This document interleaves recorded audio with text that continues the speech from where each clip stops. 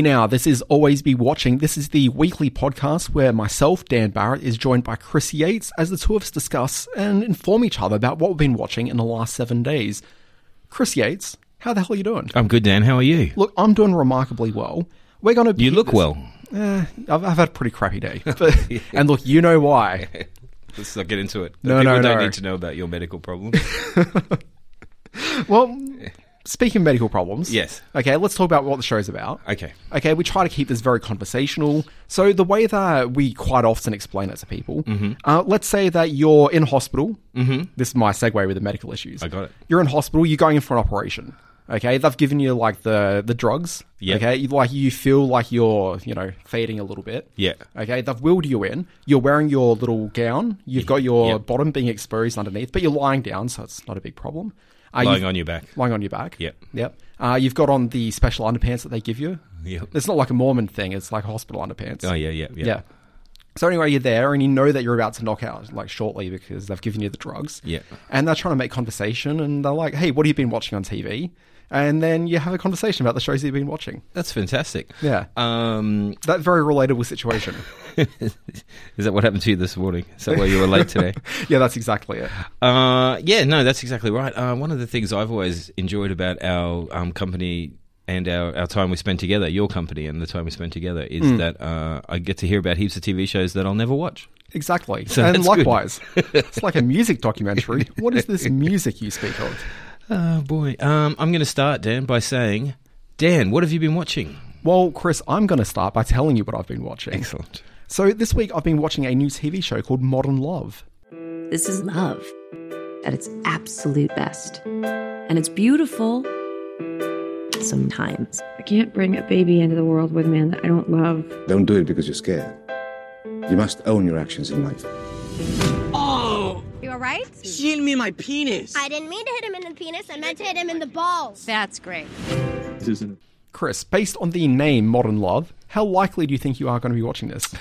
Very unlikely, unless it's a documentary about David Bowie's classic song, Modern Love. Sadly not. No, and I'm out. It's got nothing to do with the Modern Lovers either. Oh, yeah, exactly. No, Yeah. definitely out. Sorry, dude. Okay, well, what if I told you this is an anthology series, Okay. which means every episode it's a different story going through, and you've got a cast which involves people like this, and I'm just going to go in order of IMDb as I scroll through. Mm-hmm. Jane Alexander, you're probably not going to know her by name, I would imagine. You'd probably see her and go, oh, I kind of know that lady. She's an older lady. Tina Fey. I've Tina heard Fey. of Tina Fey. She's my favourite. There's Julia Garner. You may know I know her Julia as, Garner, yeah, yes. from the show Ozark. No, not from that show. No, different Julia are you thinking of maybe? Maybe. Yeah. Anne Hathaway. You've heard of Anne Hathaway. Oh, yes, Anne Hathaway. Absolutely. Catherine Keener. Yes. Yeah. Of course. Kristen Milotti. You'd know her as the Not Quite a Mother from How I Met Your Mother. I'm trying to...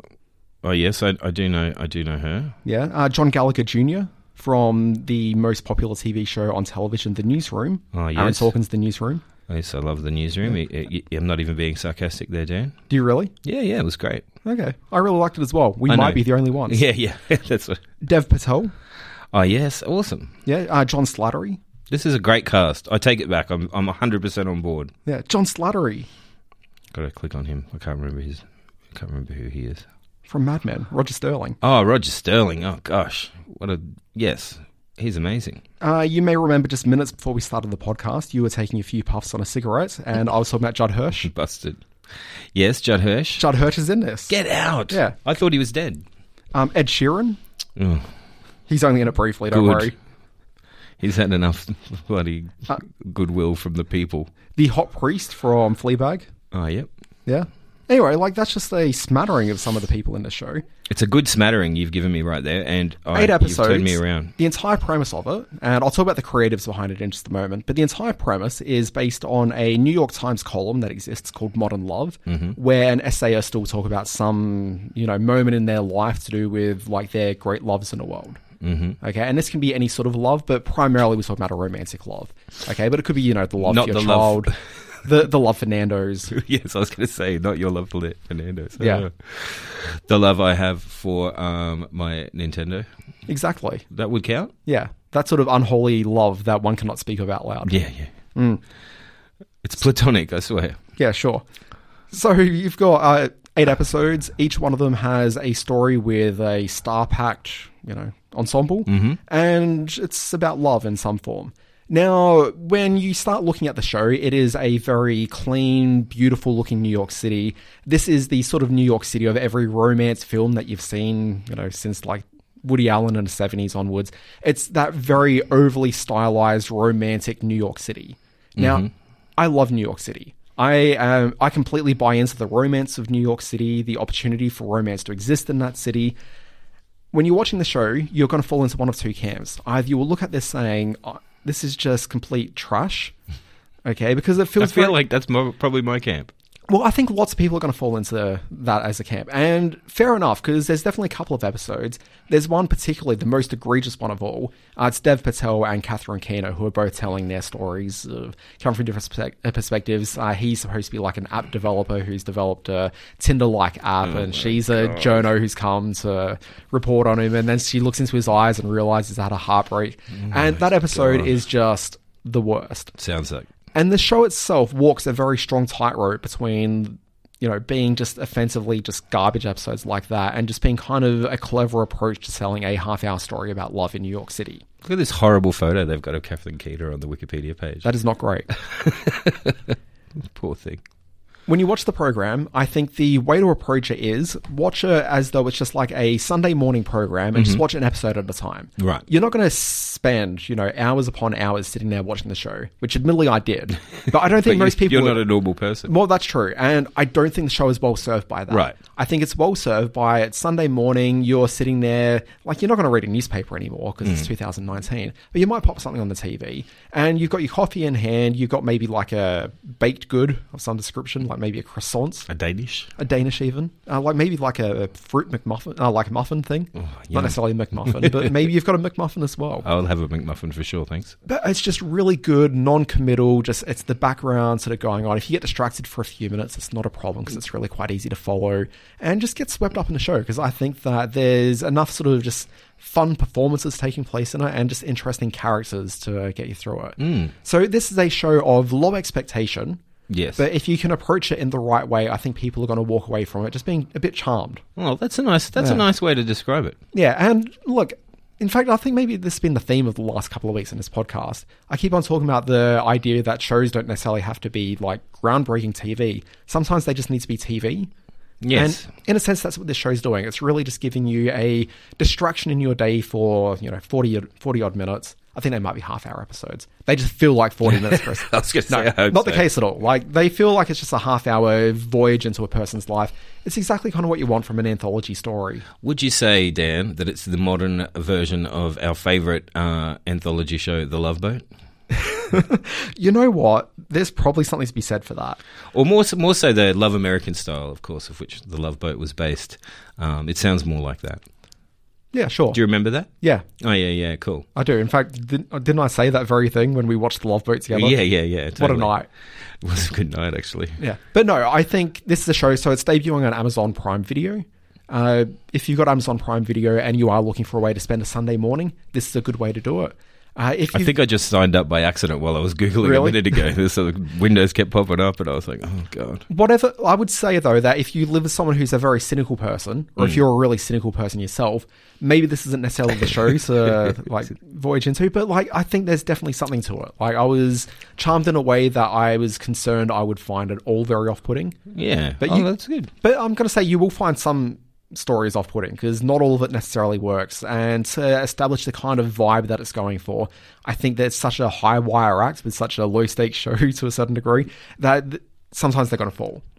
The creative behind it is this dude named John Carney. Yeah, I was just reading. Now, you know who John Carney is? Yeah, a little bit. I was familiar with him a little, so I looked, and yes, it was who I thought it was. Yeah, so people would know him as a filmmaker for making the film Once, which is very much the vibe of Once, which is a very lo-fi story. And it's a romance that develops between a street busker and a woman with this amazing singing voice as the two of them record a song together. Dublin. It was in Dublin? Yeah. See, I was feeling it was in Dublin, but I thought maybe it was a smaller town than that. It was very low budget. It was exceptionally low budget. 112,000 euros. But yeah, if people remember that film, I think... I do for some reason. I haven't seen it. You should. But I remember it existing. It is so incredibly low stakes, But at the same time, like, I kind of feel like movies sometimes benefit from that. Oh We my can God, actually- yes. The world doesn't have to be ending every episode, every movie. Oh no, it really should. Note to Marvel people. Yeah, but also... Me and Scorsese, we're on the same page. Hey, look, I hear that. If you're a music person, like, you might know the band The Frames. So, like, he was a member of The Frames. Ah, yes, Yeah. I do know the Frames. That's very interesting. And so if you Ben. think about the sort of music that The Frames do, which is a very romantic sort of style of indie rock. I could see you as a fan of the Frames. Yeah. And so, yeah, I kind of feel like Modern Love actually taps into, like, that vibe quite a bit. They had a great album. I'm trying to... So the album that I reckon you'll probably think of is For the Birds. I will write you letters that explain the way I'm thinking now. Oh, yes, from the early 2000s, I reckon. Yeah, 2001. Produced by Steve Albini, for my friends out there who know who that is. Yeah, and the vocalist on The Frames albums is Glenn Hansard, who was the star of Once. Get Out. Yeah, Oh, that's all very interesting, and it totally explains why I knew what it was all about. exactly. But anyway, Modern Love, definitely check it out. Great. Yeah, it's worthwhile, great cast. Again, low expectation show. I'm a guy with very low expectations about TV and life and just about everything. I also feel that your cynicism might be just like ratcheted up just slightly too high to be able to get past the bar the show sets. But you also know that I don't like anything that makes me like think about stuff or, you know, have opinions and feelings. No, and well, you might have feelings on this one. Yeah. All right, okay. It definitely tugs at the heartstrings a bit. All right, I'll take it on advisement. We'll see how we go. We'll see if I ever get that bored that I'm going to watch it. You, sir, are a jerk. Chris Yates. Fair enough.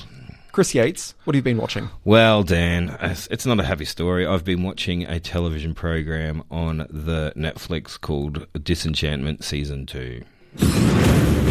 You ever have a nightmare and at the last second you wake up and everything's okay?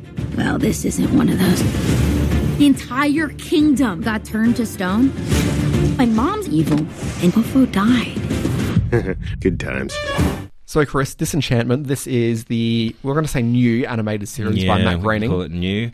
That's right. It follows from the other only Matt Groening shows, Futurama and The Simpsons. Sorry, what was that second one? The Simpsons. Simpsons. And this is a new show? It's been around for a while. It's still on. Okay. Haven't heard of it. Yeah, I'll send you a link. Yeah, thanks.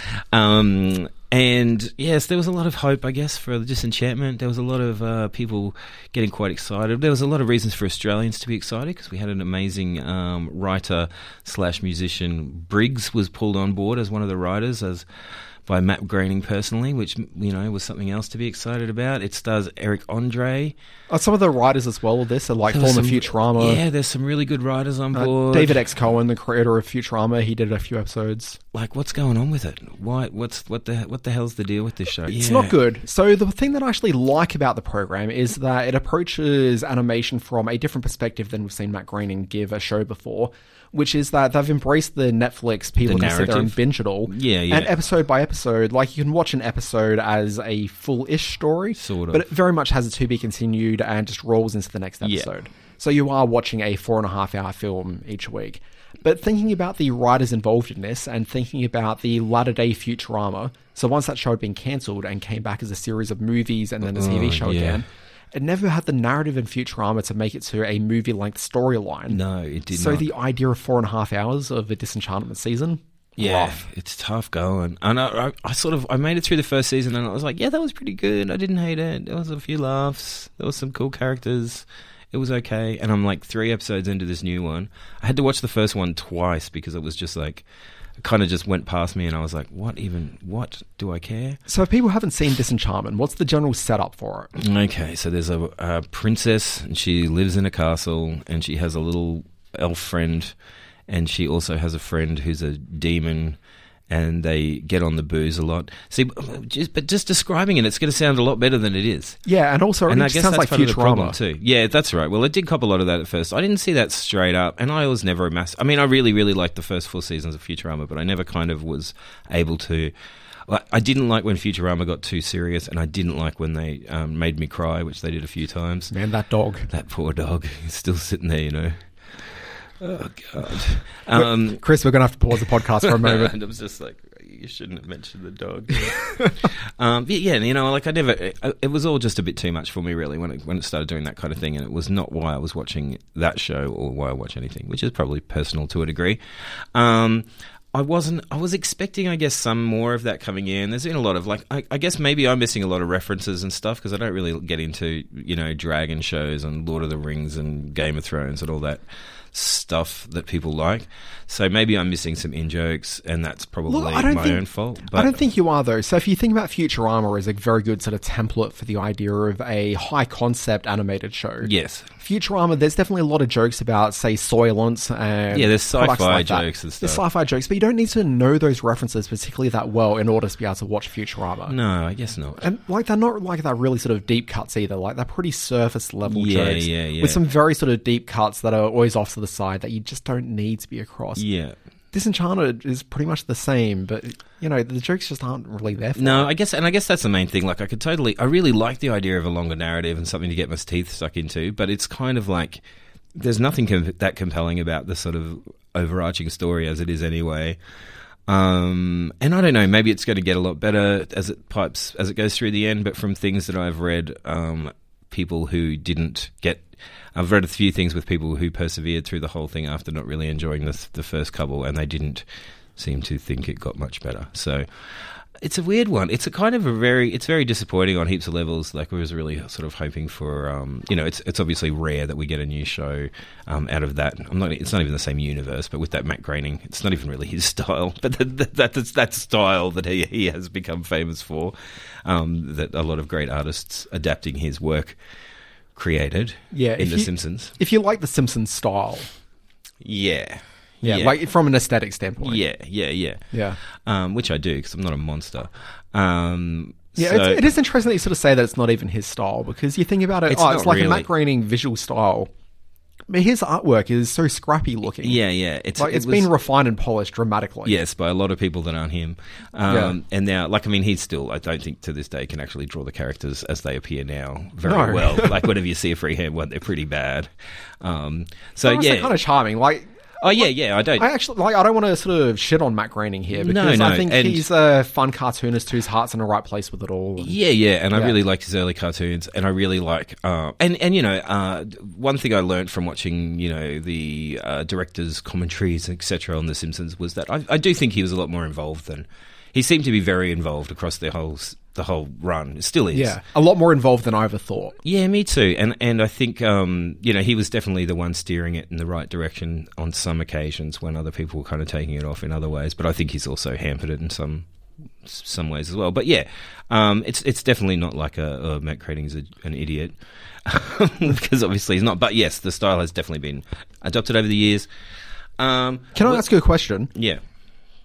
Disenchantment, let's say it runs like another 2 or 3 seasons. Do you think it will? Let's say that it does. Okay. Well, let's just say that it finishes at the end of this year for the purposes of the story that I want to really craft here. Great. Or the question I want to come to. Mm-hmm.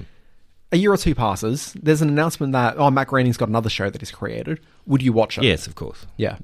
And will forever, probably. But I still watch The Simpsons, for God's sake. That's a good point. But, you know, having said that, I haven't revisited Futurama in a long time, and I don't know if I ever will go back there. So Futurama holds up for the first few seasons. Yeah. I think I watched the hell out of it on those DVDs from JB Hi-Fi.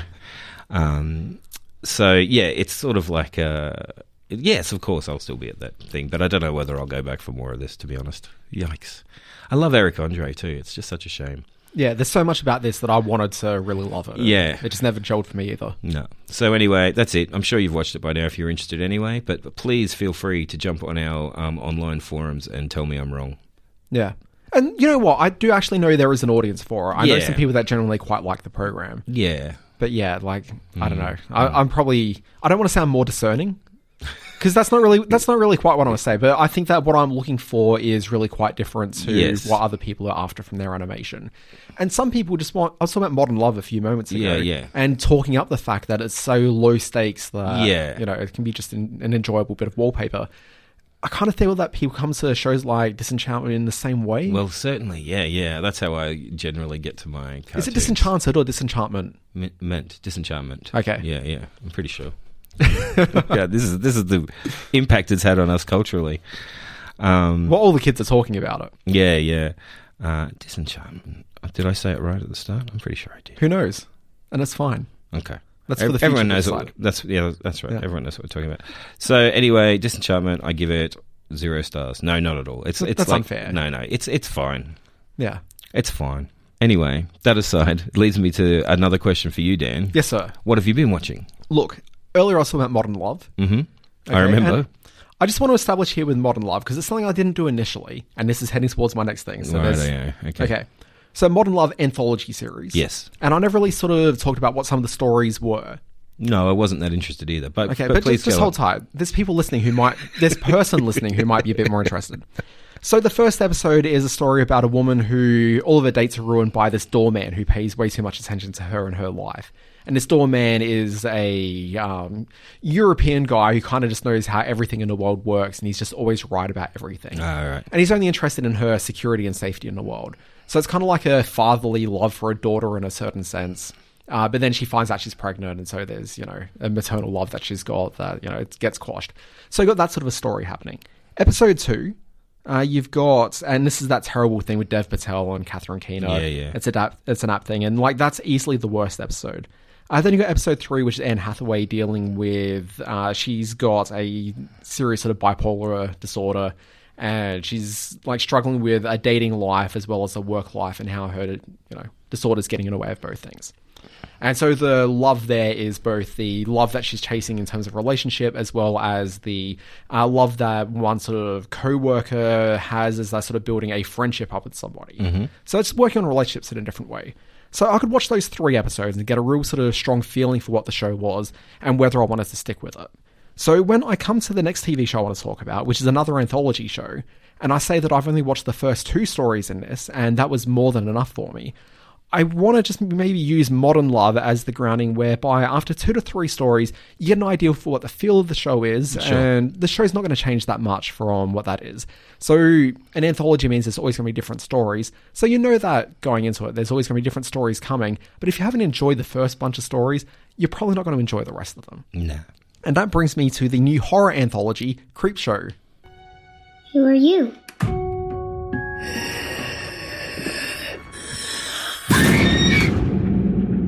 You know it's okay to be scared, right?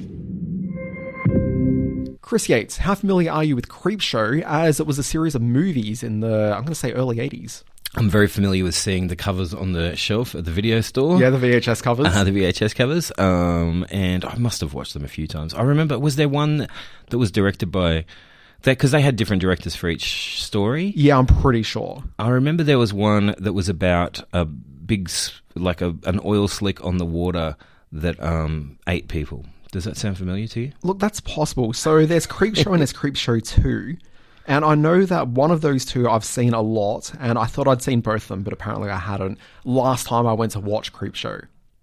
The only one that I really remember is, I think it was Halbrook was the star of it, and he was a dude of whom was concerned about cleanliness or something in his apartment, and there was a cockroach that he kept on seeing, and he's chasing this cockroach around his apartment. Yeah. And the very end of it has him being swarmed by thousands of cockroaches all covered his body and going into him. Oh, they're very short. So can I just do a little bit of this? So the first movie, Creepshow, was 5 short stories, one of which focused on a husband, Leslie Nielsen, with a creative way of getting back at his cheating wife, which just sounds absolutely compelling. Now, I want to say it was Romero who directed all of the installments. Is that right, or did he just do... So the first one, yes, it says Romero directed them and Stephen King wrote the screenplay and the stories, which is very interesting. Yeah. Now, essentially, the visual sort of idea of Creepshow is that Ted Danson's in it too. Which one? Sorry, the Dan. originals? Creepshow? Yeah, the original one. Yeah. Holy cow. We got to watch that. What are you doing tonight? Not much. I guess watching Creepshow. E.G. Marshall was the actor in a cockroach episode, I think. It looks very good. I think we should just talk about Creepshow. Look, well, we can talk about the TV show Creepshow, which you'll be less enthused by. Okay. Okay, so Go the first for it. first Creepshow movie is the one that I've seen, and Ed then Harris? Creepshow 2. Oh Okay, my God! Chris, Sorry. Calm down. Can I just read a few more? No, you can do that in your own time. Ted gonna be Danson, okay. Richard Gere, and Leslie Nielsen in the same one. Something to tide you over. Chris. Hal Holbrook. Here's the problem, Chris. You're getting excited about Creepshow the movie. Right. And it's that sort of enthusiasm that I brought to Creepshow the TV series anthology. Unfortunately, there is very little to really get enthused by. So the aesthetic of the movies is that it's visually based very much on the 1950s horror books. So EC Comics had, like, I think House of Mystery and a bunch of other, like, horror books around at the time. Yeah, sure. So you got these books that existed, and then they sort of thought, well, we'll create a movie that sort of looks like a comic book. So every time that there's one of these sort of short stories in the films, it sort of flips between some comic books and brings that to life.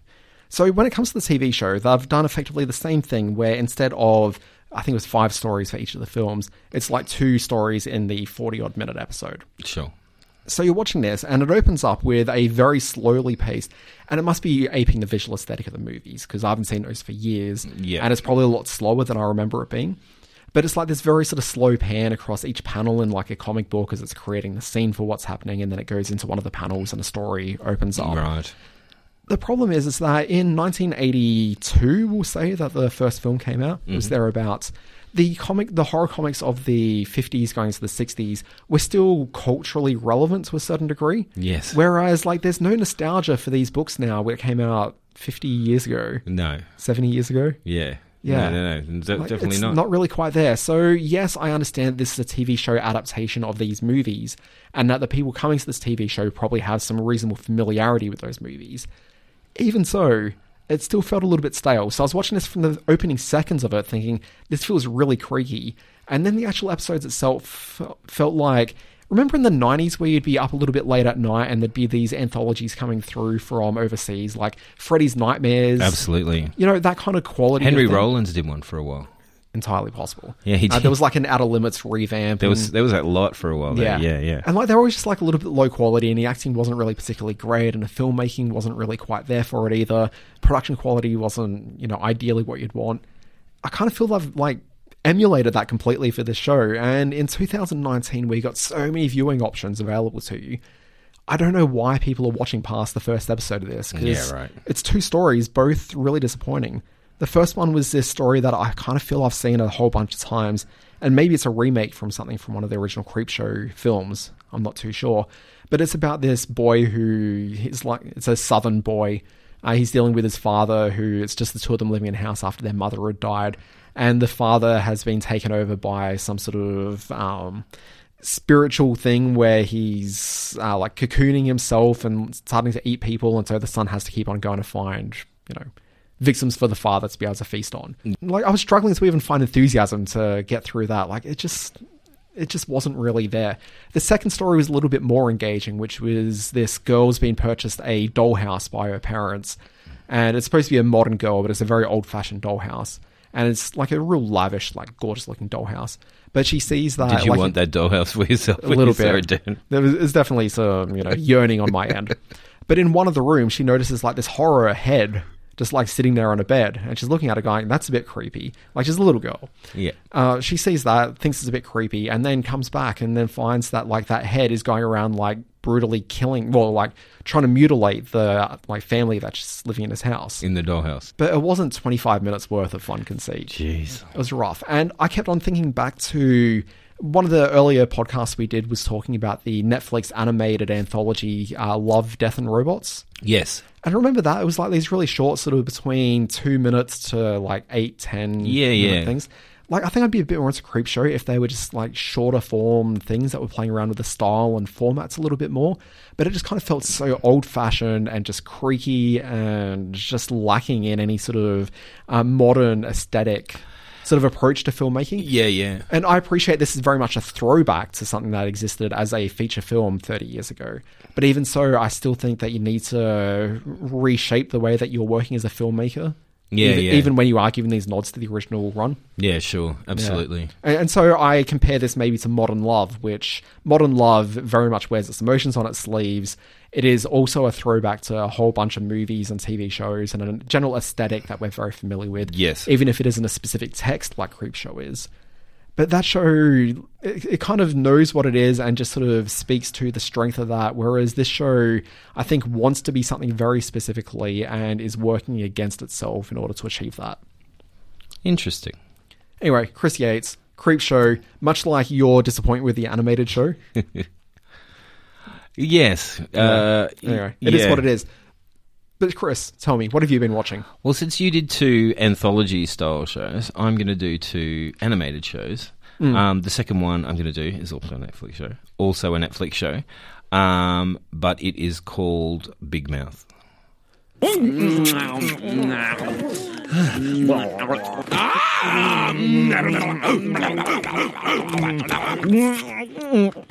That maybe we should, like, rub fronts?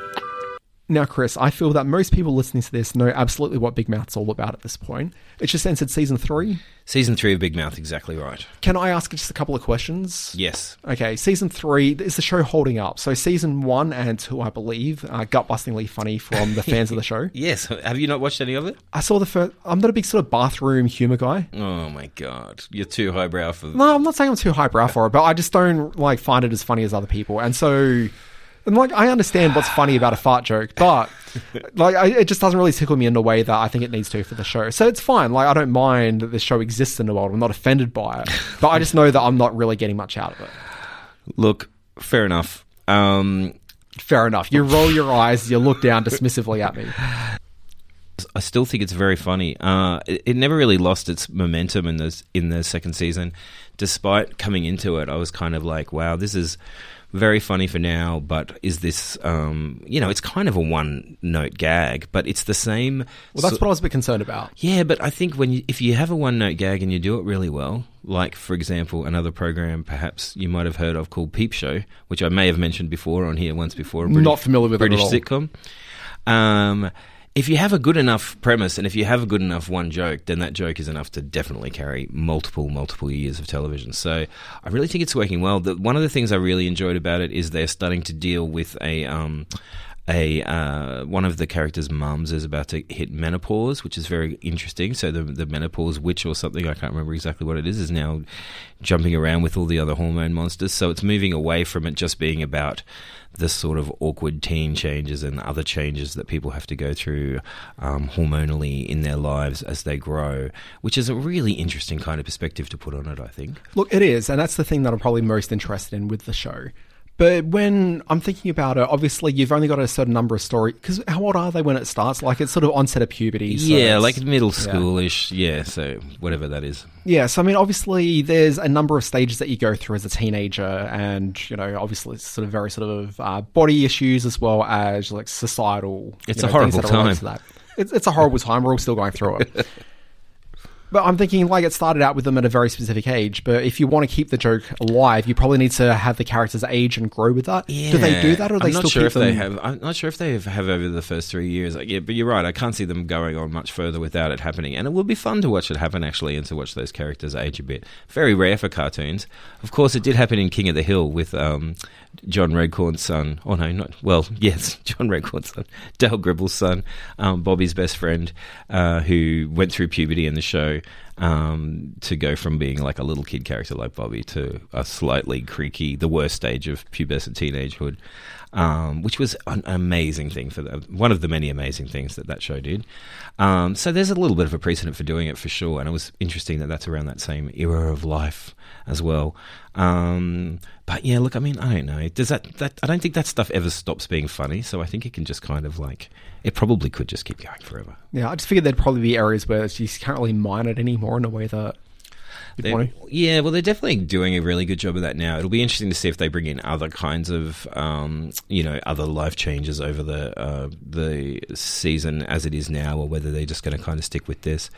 But it's been so cool watching it. I can't remember the character's name, but probably one of the things I've really enjoyed about season 3 so far is there's been a little bit more interest in the gay kid who's going through, trying to, get his head around dating as a gay teenager in this, very, normie kind of school and stuff. And that has been very good. In the first season, it was a bit of a throwaway character that was just kind of there for laughs. But I think watching them investigate that a little bit more is very funny and very interesting. So I think there's still a lot more they can play with it.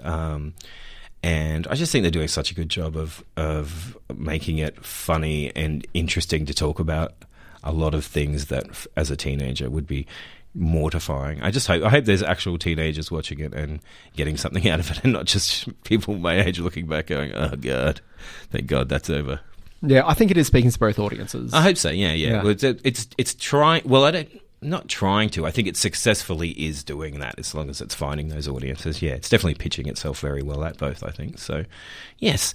So while I'm down on Disenchantment on Netflix, I'm very big up on Big Mouth on Netflix for what it's worth. Okay, Chris Yates. We probably need to get out of here. We talked about 4 shows this week. We've talked about Modern Love, which debuts later this week on Amazon Prime Video. You've also got Disenchantment, which you can't even remember the name of. This is how memorable this show is for you. Yes, that is available now on the Netflix. The thing is, I actually remember the show really quite well, but yeah, the name. Just not the name. And that's on Netflix now. That's on seasons Netflix 1 and now. 2. Seasons 1 and 2. Yeah. I was talking about Creep Show, which is a new show that's a Shudder original series. So Shudder hasn't officially launched in Australia, which is weird because there was a media release this time last year saying that Shudder is coming very soon to Australia. Hasn't happened. Is it all spooky stuff? It's a horror film series streaming service. Ooh. But there's a few like weird gems on there. So I found this show called James Cameron's History of Science Fiction. Ooh, and it's him just that talking. Sounds great. Well, it is great. Like, it's him talking to a veritable who's who of filmmakers, actors, sci-fi writers, tradespeople, people of whom have really helped craft what we know as science fiction TV today. Fantastic. I've only seen the first episode, but in that first episode is James Cameron sitting across from a table from director of Alien, Ridley Scott, and it's the two of them talking about the Alien movies. And to see the director of Aliens talking to the director of Alien, two of the greatest filmmakers that, the US has ever offered up. Like, just incredible. You can tell a lot about a person by whether they prefer Aliens to Alien. Which are you, Dan? I think you know. Yes, I do know that you like Aliens better. Aliens is the superior movie. And you're right about that one for once. No, Alien is pretty good. Alien's pretty good. There's a cool sequence where they show the actor who was playing the xenomorph in Alien. And, like, just watching, like, this sort of very sort of gangly-looking, like, African-American kid just... Because, like, he's a young guy. Yeah, right. Just, like, getting around. Like, you'd see, like, his body, but with, like, that alien head on as they're shooting him. Wow. It's just incredible. Yeah. That sounds awesome. Yeah. That sounds like it's worth it just for Shudder. Hurry up, Shudder. Yeah. It's a shame that I spent more time watching Creepshow than I did Shudder. Does it have the original Creepshow? Now I'm interested. Oh, I'm not too sure. I didn't actually go looking for them. I hope it does. Really cool service if you like your horror stuff. But yeah, like Creepshow, don't go subscribing to it for just Creepshow. And there was one more to mention. Oh, yes, Big Mouth Season 3. Now available on your Netflix. It's been a pleasure talking to you again this week, Dan. Likewise, if people enjoy Always Be Watching the podcast, please leave reviews. Helps people find the show. Be sure to subscribe to the Always Be Watching newsletter, which you can find at alwaysbewatching.com. Wanted to tell you I've read 6 of your 7 newsletters this week. There was a lot of newsletters this week. But I've read them. They were good. There's a lot of good stuff. Well, one of them was just promoting this podcast. Yeah. That was my favourite. Yeah, saw your name.